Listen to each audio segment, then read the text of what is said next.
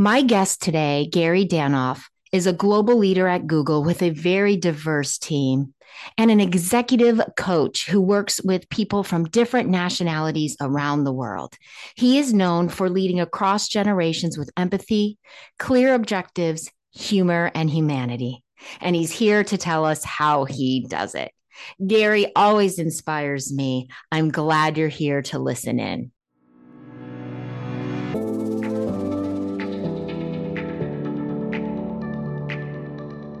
Welcome to the Courage of a Leader podcast. This is where you hear real life stories of top leaders achieving extraordinary results.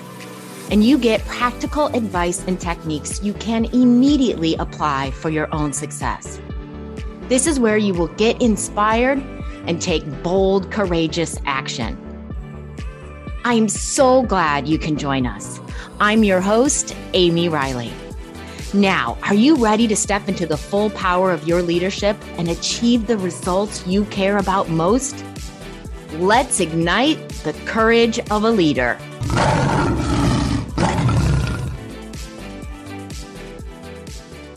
Gary, you're a leader of leaders, a leader of alliances. You're an executive coach. So there were a lot of different leadership topics you and I could have talked about on this podcast episode. For sure. You suggested that we talk about age diversity in the workplace and on a team. Why did you want to talk about age diversity, Gary? I'm so fascinated by the fact that there are at least 4 different generations in the workforce today. I know that's true in America, and I'm sure that it's true in EMEA and APAC and Latin America as well. And it just presents such a great opportunity for learning from one another, but it's also fraught with challenges and fears. And so the opposite ends of those two things, opportunity and fear, are so intriguing to me, and how we work our way through those. So that's why I thought it'd be a great topic for us to just kind of explore and bat around some today. And I've got some ideas to share with you about it. Excellent. Why is it important? Let's say we've got a leader of a team. We've got 8 to 12 people on this team. Why is it important for that leader to look at age diversity in their group? Yeah, that's really where it starts, is with that leader to set the tone for the rest of the team. If you've got, 15 people, 3 people who are a couple from a baby boomer generation, a couple from a Gen X, a couple from a millennial generation, a couple from Gen Z generation. And by the way, those 4 generations, we're all together in the workplace now. Mm-hmm. And there's, numbers as to how many there are. There's like 72 million baby boomers and 71.6 and 72 million millennials. And there's a lot of folks in different generations. And so the reason it's important to become aware of and sensitized to our differences, which are formed by what we grew up with. Yeah. We should back up for a second and maybe just explore what a generation is. Sure. What does that word mean? So to me, what it means, and from the research that I've done, a generation is a period of time which is about 20 years, where people who in that 20-year period, kind of starting when they're like 8 or 9 years old to when they're like in their early 20s, things around food, politics, entertainment, art, adventure, space exploration, world events, all the things that shape our experience and our taste of life that we experience as that group moving through that 20-year period. That's kind of what affects the psyche of our generation.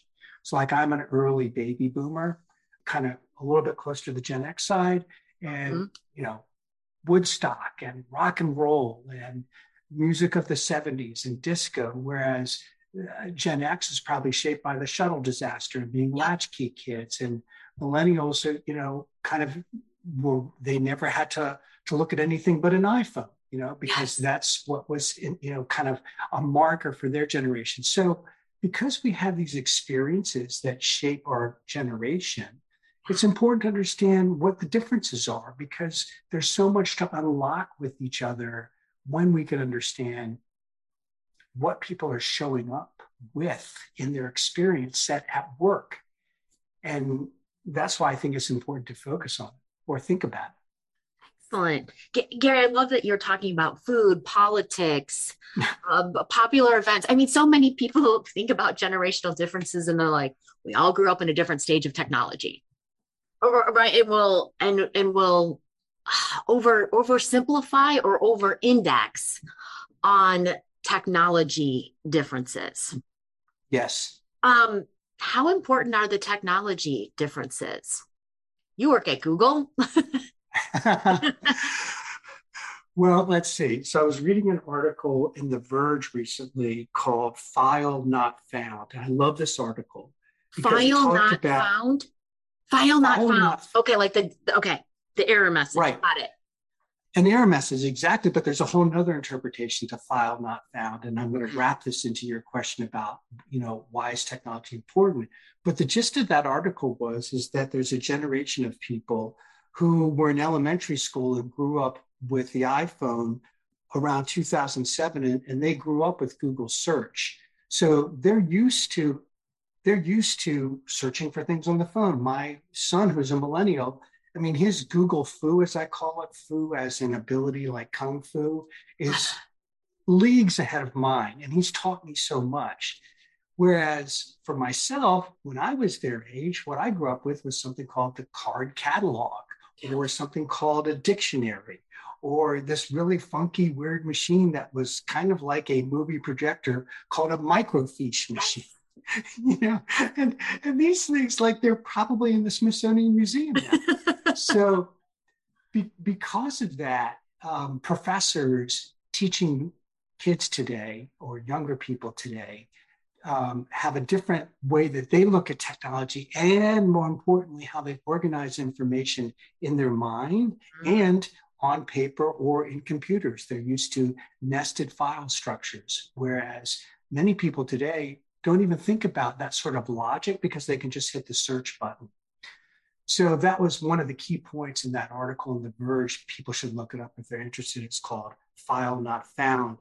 Now, it speaks to the technology difference, and really, I think the technology difference can create a fear in different generations, and that's the thing that we have to address. Kind of what we don't know, what we're not familiar with, and what we're not comfortable with. And it goes both ways. It really does go both ways. Like, millennials can be uncomfortable with what boomers know or how we do things, and certainly vice versa. And I can tell you a couple stories about that from having led a multi-generational team at Google. I want to hear those stories. First, Gary, let me tell listeners a little bit more about who you are. Oh, okay. Gary Danoff is an advisor, executive coach, content creator, and he's the global leader of alliances for Google Workspace at Google. Gary loves working with people in leadership and contributor roles, regardless of their title. What matters most to Gary is the curiosity they have to overcome obstacles, create new paths for themselves and their organizations, and to do so while employing a mix of humor, determination, and with an open heart or desire to create work they love and that others love. As an executive coach, Gary serves founders, entrepreneurs, executives, and those around them. With a focus on improving human connection in a digital world, Gary is the executive producer and host of What's Next Now podcast show. Guests on his show share their stories of blending business goals, public interest, personal passion, and their best human strengths to create positive outcomes for themselves, citizens, customers, and the employees they serve. The show focuses on creating executive presence, mentoring others, and building career mobility in a multi-generational mobile workforce. We'll make sure the link to What's Next Now is in the show notes. And thanks for being here today, Gary. It's just great hanging out with you, Amy. I love how we built our relationship, and happy to spend time with you and your listeners and viewers today. Excellent. Honored to have you here. I feel the same. Thank you. Thank you so much. Share with us one of those stories you referenced. So, I feel like it's a privilege to work at Google. It's such a fascinating company with endless exploration, challenge, and opportunity. And I mean, I could drop the mic on that statement as to how I feel about working at Google, because it just is all of those things for me. And one of the chapters that I've had there is leading a global team for Google Workspace during the pandemic. And my team consisted of people who were across generations, a couple of millennials, a couple of Gen Xers, myself, an early boomer. So we kind of had, we kind of touched the three largest ones in the workforce today. Okay. And I learned so much by having that opportunity. I learned from the millennials that they want information quickly. They like less structure. They want quick availability to me and access to me. They want rapid response around how they're doing. They want what I call in the moment coaching or reactions to things. Chip Conley's work on reaction being a better word than feedback, or observation being a better word than feedback. And so those were great opportunities for me to better understand how to be more effective as a leader with that cadre on my team. And then it was a little bit different for the Gen Xers in terms of them having kind of a different work ethic, hours that they wanted to work. That was a little bit closer to how I was. But so that would alone have been just an interesting little experiment and tremendous learning opportunity for myself.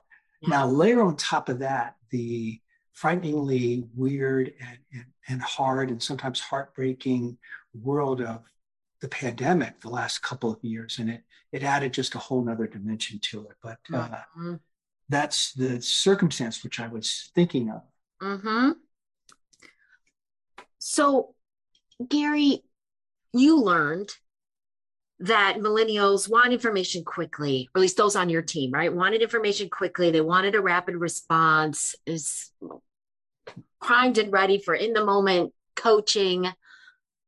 How, you'll say there's a leader listening, they're early boomer, or they're a Gen X leader. So, we have our perspectives. We just have ingrained in us what we think people need and want and prefer.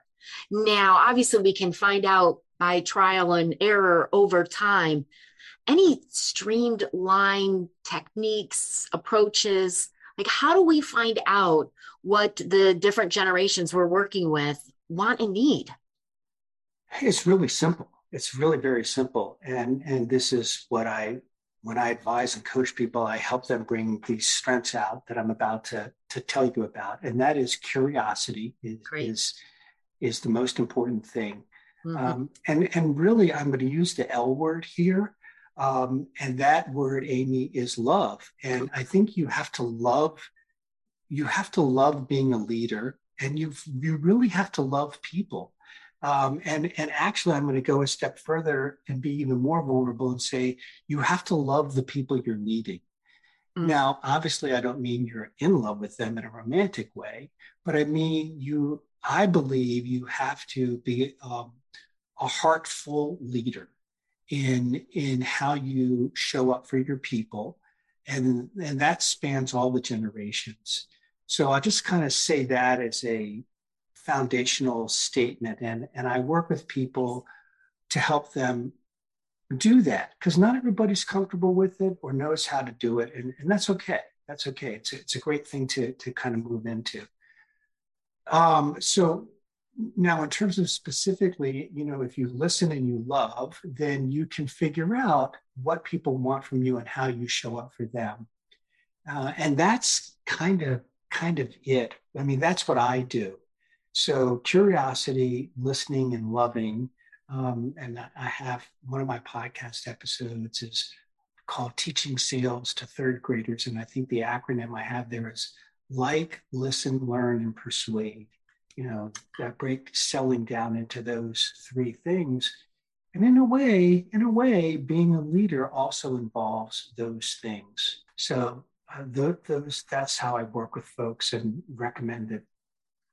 Yes, I love these words: curiosity, love, and listening. We ask questions, right? What do you prefer? And from the lens of, I'm going to love what you have to say, right? I'm going to love that you have a different perspective or way of looking at this or way of working or approach. And whatever that is, there's going to be value inherent in that. I'm bringing my curiosity. So there's going to be ways that I can learn from that. Well, it brings so much more. I feel it in a different way. Gary, I hear lots of people talk about we need curiosity. Come at it from curiosity, right? But when you bring the love with it, I'm hearing that a completely different way. Oh, I'm glad to know that. It took me a while to get there to be able to use the love word in a work setting. But when I think about my own experience over the last 3 years, when I look around at people, I think it's time to say that word, but in a proper context and framework.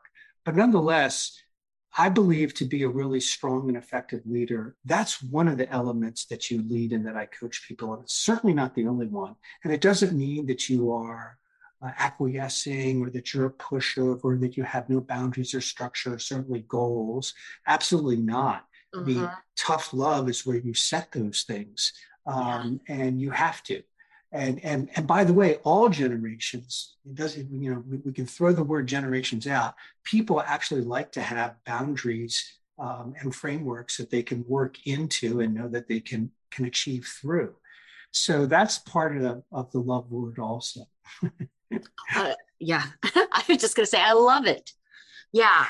And that you said, it's not just I love you and I let you do whatever and I let you walk all over me and the rest of the team and whatever. Right? It's got the tough love built in there as well. Yeah, for sure. So Gary, I gotta imagine this isn't just about the leader understanding how to interact most effectively with each team member, given the generation that they represent and any other preferences and perspectives that they have. How do we get folks on the team working well together? Yeah, I mean, I'm just going to take a breath on that one because that's where, it's one thing if you're the leader and you have positional authority or line reporting authority, or even broader designated organizational influence authority.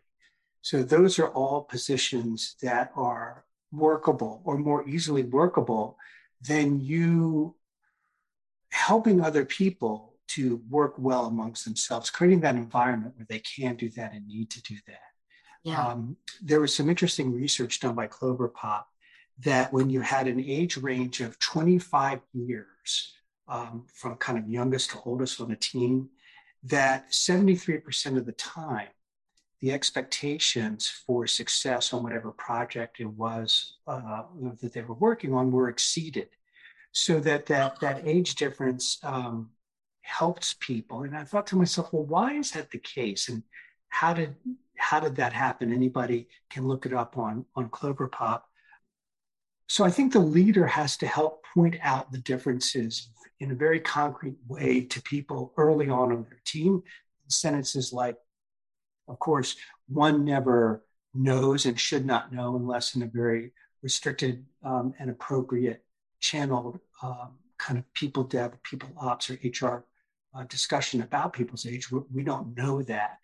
But we can make broad statements that might seem obvious just from anything that we can pick up on visual cues that, hey, we've got the benefit, folks, here together of having different generations probably among our team. Let's talk about some of the things that we have in common and some of the things that we might find to be a little bit different one amongst the other. And then there'll be silence. Nobody will want to talk. They're going to be scared. And then the leader should probably say, and I'd like to raise my hand to start. And I'm not asking anybody else to do this, but I'm just going to say, I'm a baby boomer and I'm comfortable with, blah, blah, blah, blah, blah, working hard, setting my own hours, rock and roll and classic rock music, disco, and you never would know it about me, but I like to throw down rhymes and raps. Okay. Now, would somebody else like to throw something up on the board that they're happy with or familiar with or comfortable with? So just to try and get people talking, it's not easy. I mean, it's not easy, and it may not work, quite frankly. Yeah. But just airing the topic, and then the other thing to do around this, because it's hard work, that a coach can help with, quite frankly, is having conversations with people one-on-one when you see a conflict occur between people, and calling that out and just investigating curiosity. Kind of what was that about? Yeah, dig in when there's conflict to create the understanding. Great. This as the leader, make the broad statement, right? Make the broad acknowledgement, observation, invite people to share from their own perspective, and go first. Yeah, there you go. Great summary. I love that. I love that. Thank you for distilling that down to exactly what it is. Yeah, that's a good. If somebody asked for a little note on that, I think what you just said would be the note. Yeah, for sure. Be willing to go first. Yeah, and then when we see work differences, style differences, different approaches, when we think that might be at the heart of a conflict, have the one-on-one conversation. Don't sweep it under the rug. Let's bring the understanding to the surface. Totally. If I may, I wanted to share one other thing on the topic. It's related to an article I read recently in Harvard Business Review called Harnessing the Power of Age Diversity. And it was written by 3 authors whose name escaped me, but anybody can look it up, Harnessing the Power of Age Diversity. And it was so insightful to me because they talked about some of the same things that we're talking about. And they talk about taking advantage of the differences and embracing mutual learning, because without that, what can happen is collaboration will be limited. People can kind of quickly form, I don't want to say grudges, but opinions that can be unhelpful. This can lead to lower team performance and discrimination. It can spark emotional conflict and employee turnover. So a leader in the world today, I think, needs to be aware of generational differences. And I want to expand that, cultural differences, ethnic differences, sexual orientation differences. And again, it's such a privilege to work at Google because we blend all of that together. We embrace that. We respect the opportunity, we respect the customer, and we respect each other. And I think, not to sound too Pollyannish, but I think the world could use a little bit more of that today. And so when you summarized a minute ago, it made me think about that article that I found so useful. Okay, great. I love this. Take advantage of the differences. Yeah. So, Gary, once we have one of these leader-led conversations where folks start saying, here's my view, here's what I prefer, here's what I like, then do we co-create and go into deciding how do we leverage those differences? How do we get there? Well, I think we can. I think we can co-create on a one-on-one with people when we listen and observe what the differences are. And really, when we, as leaders and or coaches, might use other instruments to determine people's top 5 strengths. And there's a number of instruments to do that. I like the VIA inventory, there's strengths finders, on and on. So in the one-on-one sessions that we would have with people, or in the meetings with our managers who are, we as managers of managers, if we're in that role, we understand people's strengths and we look to encourage them into activities, objectives, and accountabilities that leverage their strengths. Great example.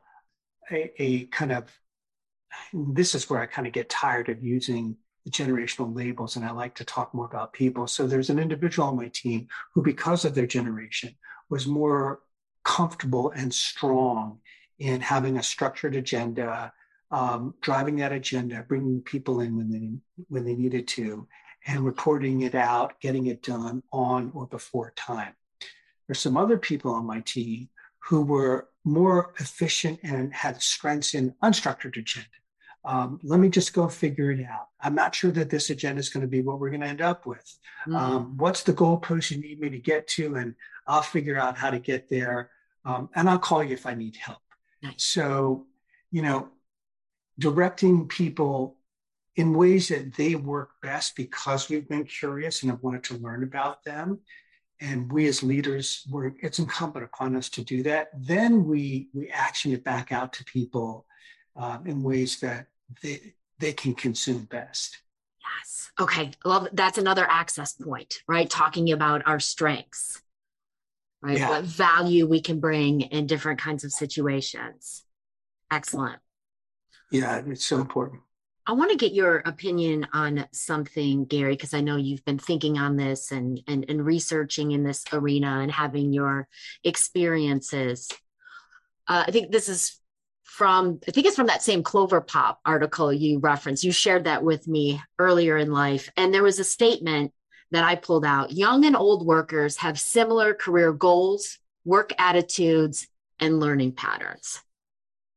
And I thought, wow, it just makes me wonder if this labeling is not serving us. Because it makes us assume that there must be such drastic differences between the different generations as we're labeling.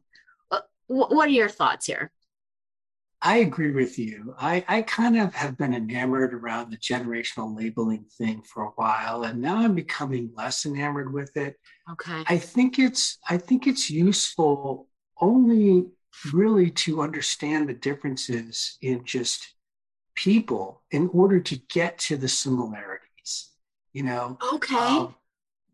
It's because what in my own personal experience, having two sons who are millennials, and now that they're moving into the early phases of their professional careers and lives respectively, and when I have the privilege and the blessing to spend time with them, I realize, they're going through really the same motions that I went through at their age. That's like not that different. Now, what's happening in their day and time is different, but you know what? They want to provide for themselves and their families. They'd like to grow their career.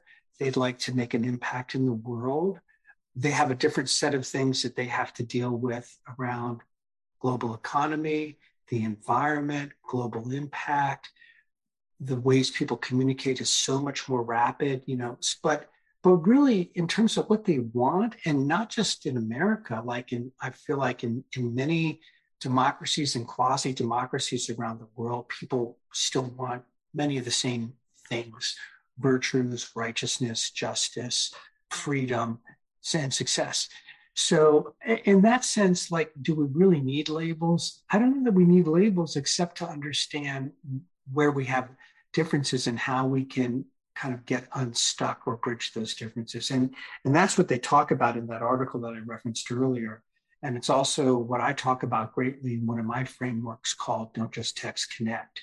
So I work with people to try and get to a better place around the commonalities instead of the differences. So yeah, I agree with you, Amy. I don't know that, the labels are useful to a point, but the whole objective of having them is to understand differences so that we can narrow those differences in the first place.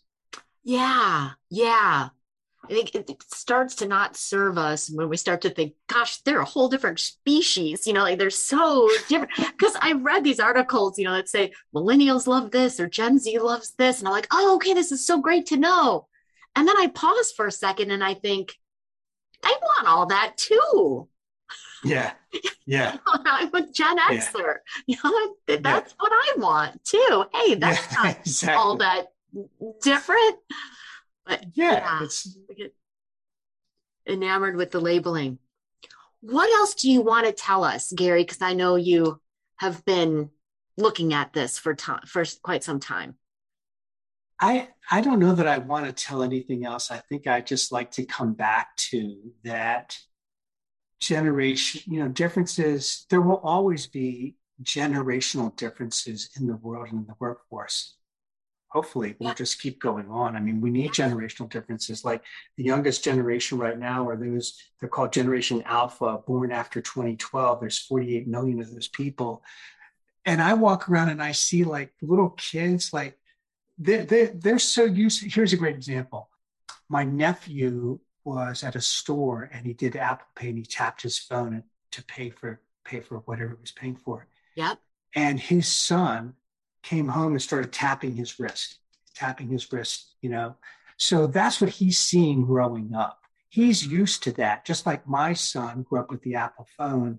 The devices in the metaverse and the way that the next generation will experience human interaction and human machine interaction, that's going to be a whole fascinating thing to view. But there's still going to be people, and human to human communication isn't going to change.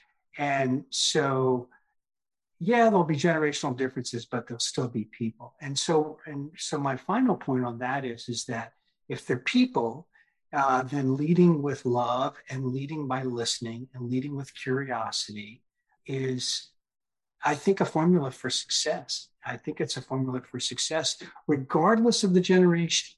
Regardless of the generation. Yes. Yeah.